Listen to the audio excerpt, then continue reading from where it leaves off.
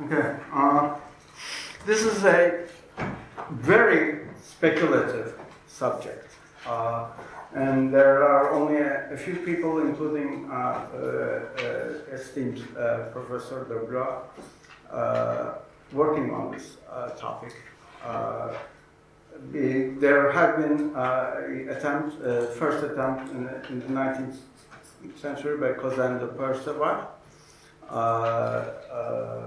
on this subject, but lack of evidence, people didn't pursue it. But recently there have been a number of papers speculating on this subject. Now, let me introduce you to the world of pre-Islamic Arabia. There is very little documentary sources from that period. We are now sure, we are now fairly certain, thanks to carbon 14 dating, also textual works of textual criticism, that the Quran is actually came from the period. It says, the tradition says, it came to be. We have various fragments scattered around European sources. There are many undated Quranic fragments. Carbon 14 analysis and textual criticism. Because there's virtually no reference to future political events in the Islamic or the divided Islamic world very shortly after its formation. So, suffice to say, most scholars now consider the Quran a unique document from 7th century Arabia. We have also some graffiti scattered around Arabia. Some of them are in languages not quite classical Arabic, but somewhat understandable to that. Some are in Arabic, or something that's evolving towards Arabic. But tradition says that these people do not have an era, that they discussed the calendar, the year, this was the year of such and such occurrence. Now there are some graffiti among the were known as what are called Saracens,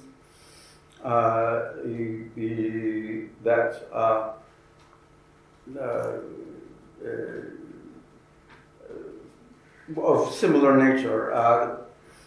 This is so and so the year the Persians and the Romans fought. The Ilka, one said, is the epigrapher from Finland. He has a recent work, graffiti with historical content. The tradition says that the era was established by Umar in the year 17, and in fact, there's a report of, I haven't seen any reproduction. This is stated by Michael Cook without any reproduction, that the earliest coin contained number 17 Islamic coins, which are actually Roman or Persian coins with an overgrowth. With the year 17, but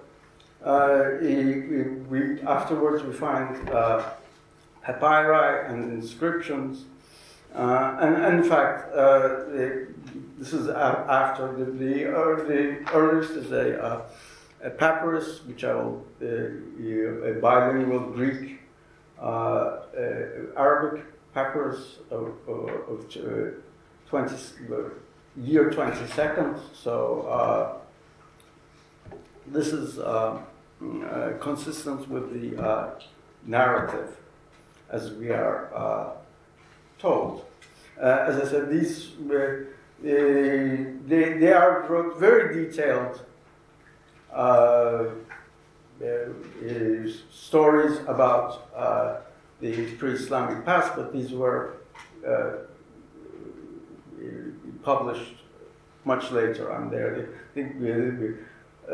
earliest is about 150. Zuhri, he's quoted, not Tabari is 9th century. So these are considerable later sources, and we look at. Modern historians are skeptical. I mean, we have to evaluate these. So, now the Islamic calendar is unique in that it has no synchronization with the seasons. I haven't found any other example of such a calendar, and I think none of my colleagues in this conference have mentioned it, so I guess it's unique. But however, we don't believe it was always so.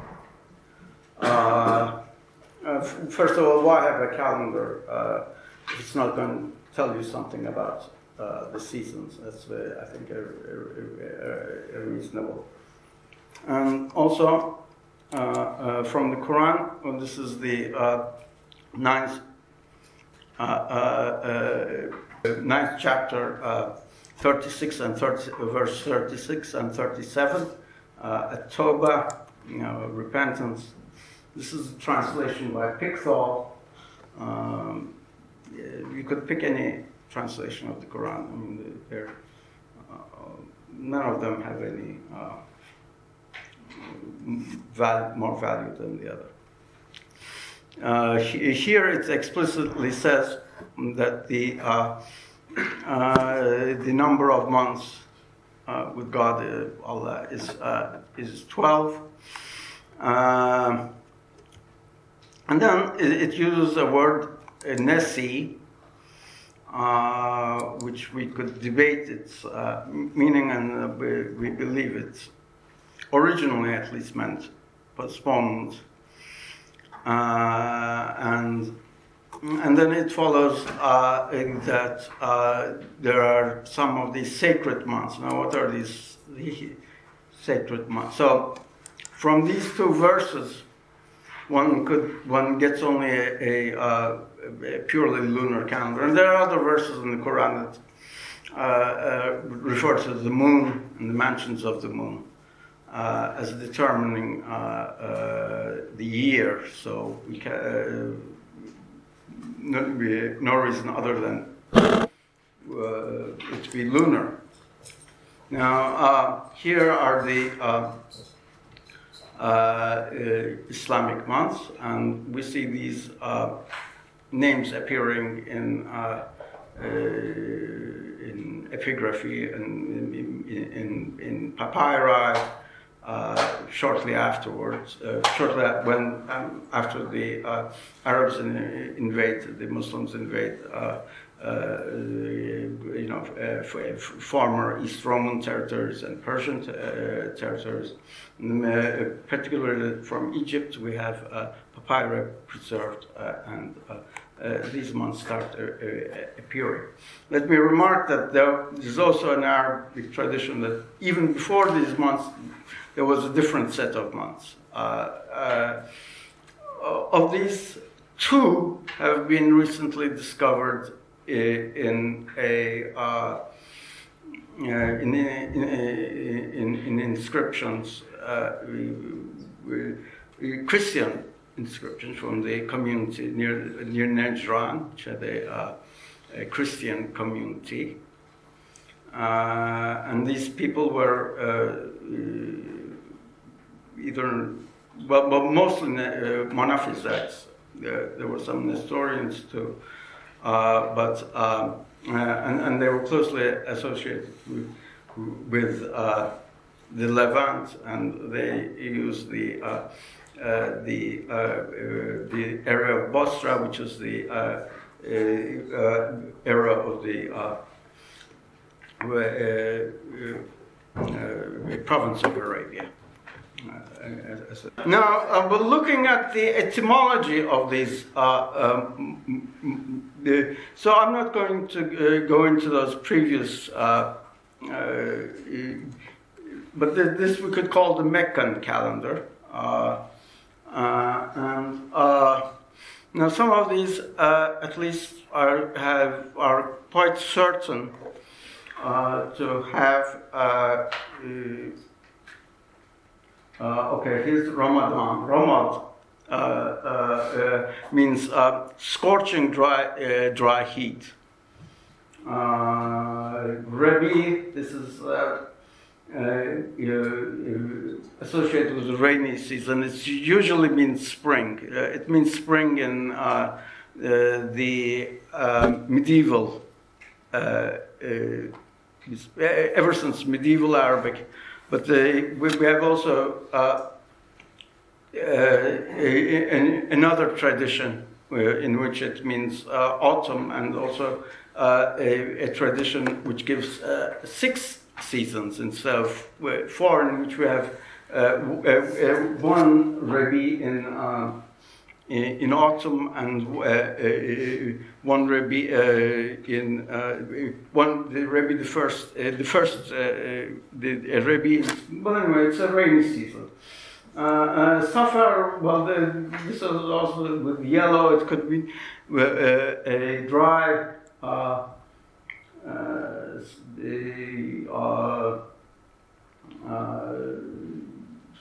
It could be interpreted as the grasses are yellow. Now this is controversial. Normally, this would suggest a freezing month, but it could also, according to some lexicographers, refer to a dry month, a hot month, where the ground is very soft because of the dryness. Which poses a problem because it's very close to this hot month. This freezing month, so that's a problem.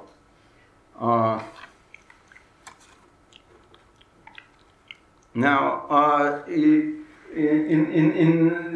these sacred months refer to this first month.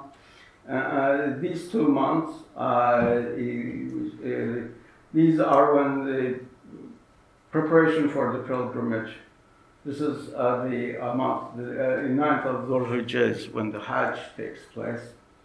And Rajab, formerly we're told during pre-Islamic times, there was a minor pilgrimage.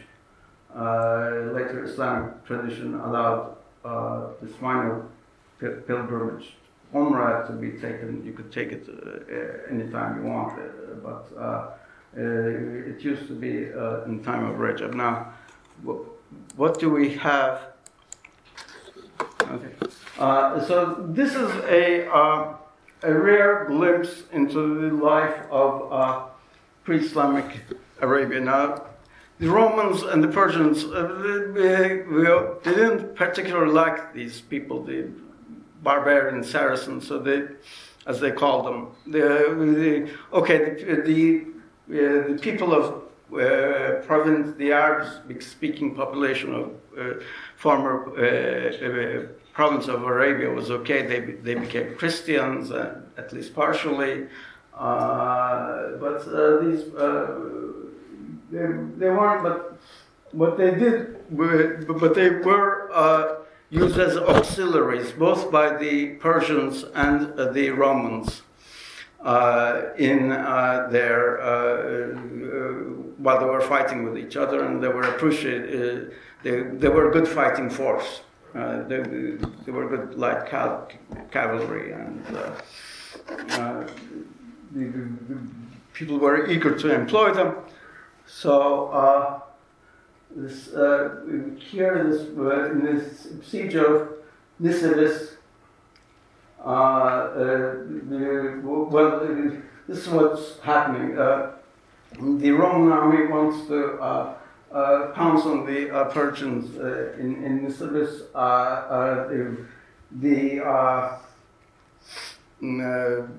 The Romans are reluctant to fight. That's at that time. Some of the farming communities of the Levant don't want to go away from their don't want to go to war at the time. But Belisarius says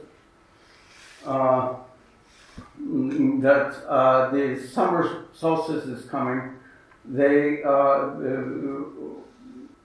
That the Arabs have this tradition of not fighting in certain months, and this happens to be at this summer solstice. They are gathering. This sounds very much like the Hajj. I mean, Islamic tradition says that all these rituals existed before Muhammad, and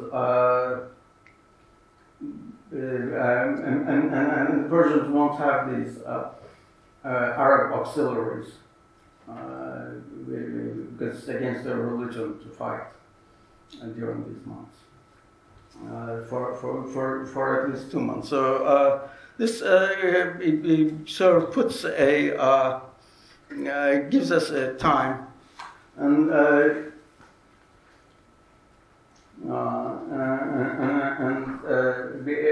decade earlier, the Eastern Romans send an emissary to Yemen and Abyssinia, and he passes to Arabia, and he notes that they have this practice of not fighting and not hunting for 2 months, and before that, and this is about the same time, just after the summer solstice, and there's another month before that. Okay, now Now we're quite sure that the Islamic era that synchronizes with 62 is actually on a good historical footing, and this we happen to find of the 22 Hijri a bilingual Greek and Arabic manuscript, and the subject is mundane.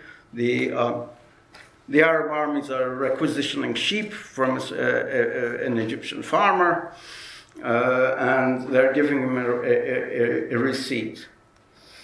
And they give the Byzantine indiction date. And in Arabic, we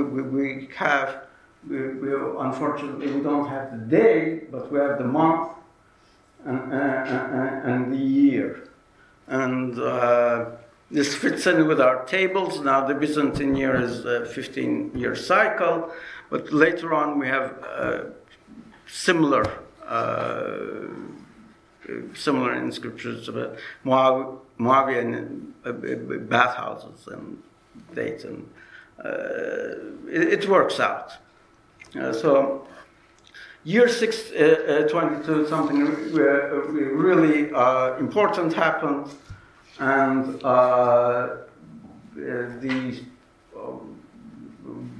the calendar, as we know it, has been going on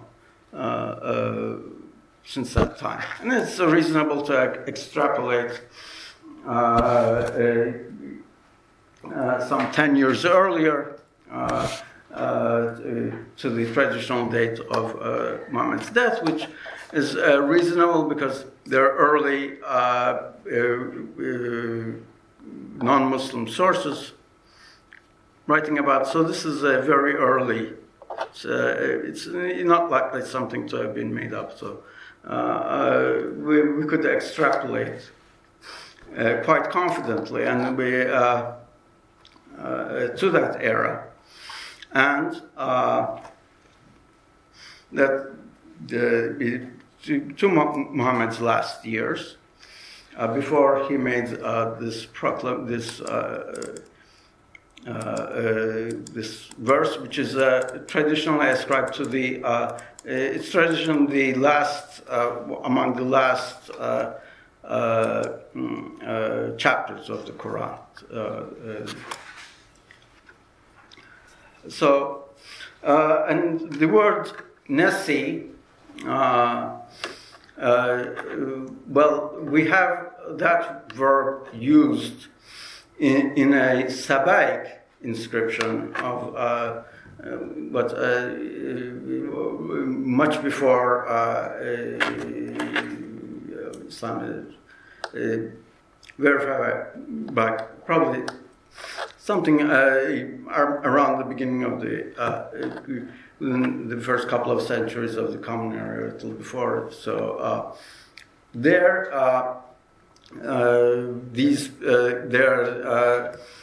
these people of a commune in Yemen, they were fighting in one of these months where they were not supposed to fight. Again, they had this tradition of not fighting during these months. But they decided to go on fighting. And they postponed it, they nested it, and they stopped fighting much sometime later. But drought sets in, and they ask forgiveness from the god Halfan because of their postponement. This drought has fallen on before them. Now, we know the calendar, Yemen calendar, has been worked upon. It seems to be an intercalated lunar calendar. But this happened to be also an intercalated year, but the postpone was not because of intercalation, but because they decided to postpone it and do it some other time. However, when you add a month, you do, in effect, postpone your observances. Chronologically, maybe according to the calendar you don't, but absolute time you do postpone. So it's a reasonable hypothesis to say that this verb was specifically used for intercalation. So together with all this evidence, we and just out of the sheer fact that a calendar without any recourse to seasons makes, we do conclude. Now there are several ways of reconstructing it. We have many Arab traditions for of how this was performed. Some, one taken up by Cossander Perceval, has it every 3 years, but this goes out of sync too early, and people should have noticed something wrong. It says a good reconstruction is that work by Hamidullah Others is that they use a 30-year cycle. But a 30-year cycle, you have to be careful when you do the next cycle, which base you put in. There's a little trick there. And if you miss that trick, you gradually fall off, and it's reasonable to assume that reconstruction works. Another by Professor Doblois and a few others assume that notice that there are two Jumadas and two Rebis, and in the Syrian calendar there are two Kanons and there are two Tishrins. These are the Arabic forms of the Syrian months, and so Professor Doblois has a brilliant hypothesis of aligning these. And if you take Muhammad's, if you take that the season of pilgrimage was formulated the summer solstice, as Procopius said, then you get a very good result. You obtain the result of the Islamic calendar just on the last years of Muhammad. The problem with this is that I do not find that and also one problem is Ramadan, the very hot month, falls on spring now. Professor Doblois has said that, well, sometimes it gets very hot in the spring in the Hijaz. Well, I would like him to elaborate on that, because I didn't find any meteorological data to that effect. But if you put in autumn, and if you assume that the beginning was in autumn and there was imperfect intercalation, then you could obtain the sine qua non benchmark of the calendar at the 10 after Hijri, Muhammad's death, which is we assume that this was done by Muhammad's decree, and we know the date. Also, another problem I think with Professor, which I would like him to answer, is that why should Muhammad have a calendar for himself, for his own community in Medina, whereas the whole purpose, the main purpose of this calendar is determining a month of truce. There's no sense in having a month of truce for all yourself when your opponents have different months. So I would like Professor Doblois to maybe when he finalizes his paper, if he could answer that and the question of Ramadan, that's a very good question. Otherwise, I would say it was in autumn. There was an imperfect synchronization because they missed this trick in the 30-year cycle. And then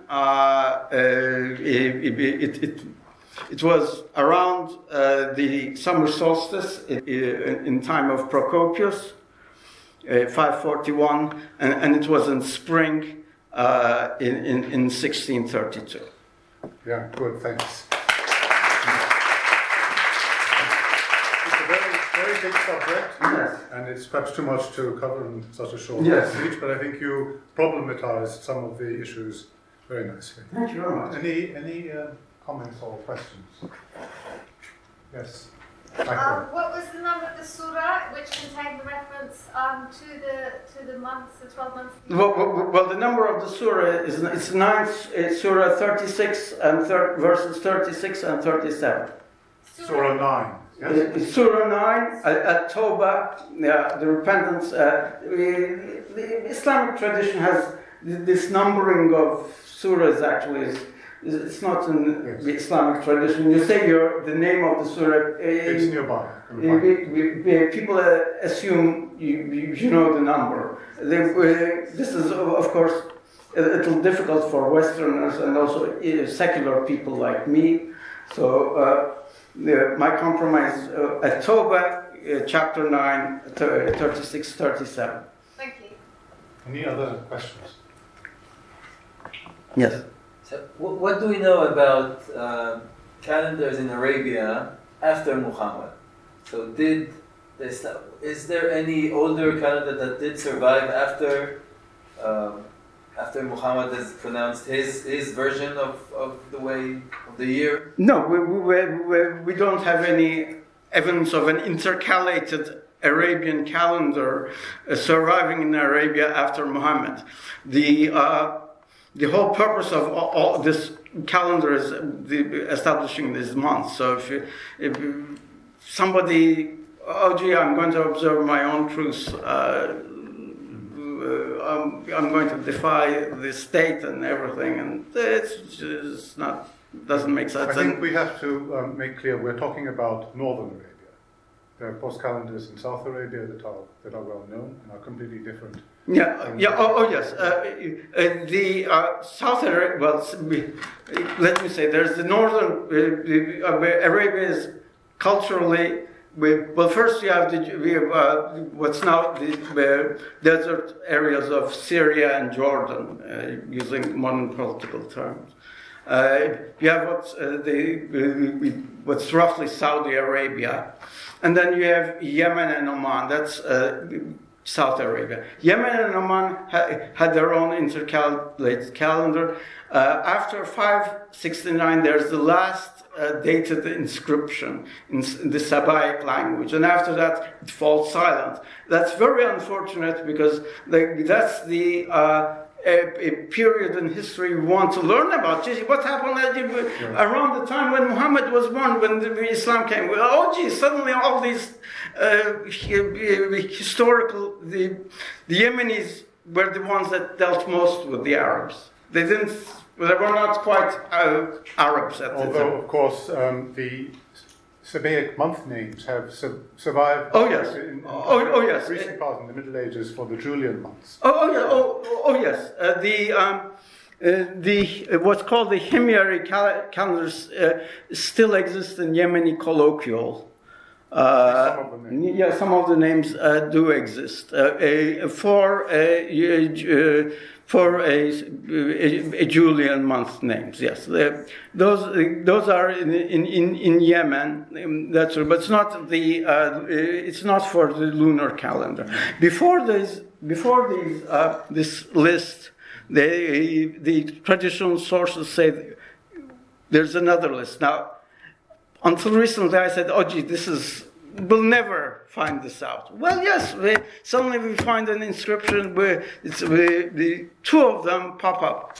Of the alternative names. Yeah, of the alternative name. Any other questions or comments? On what basis do you assume that pre-Islamic intercalation followed a cycle, as opposed to just being determined on an ad hoc basis or in an irregular way? Okay, that's a possibility. Now the verse says they make a month sacred one year. They say it's profane the other year. Now that's I think shouldn't be taken too literally as saying. And there are theories that it could have been ad hoc. More or less, it somehow had some sort of intercalation. That's also very possible. With the Arab tradition, said there was a Nasi, an office in Mecca that decided that made a proclamation. This year there will be an added month.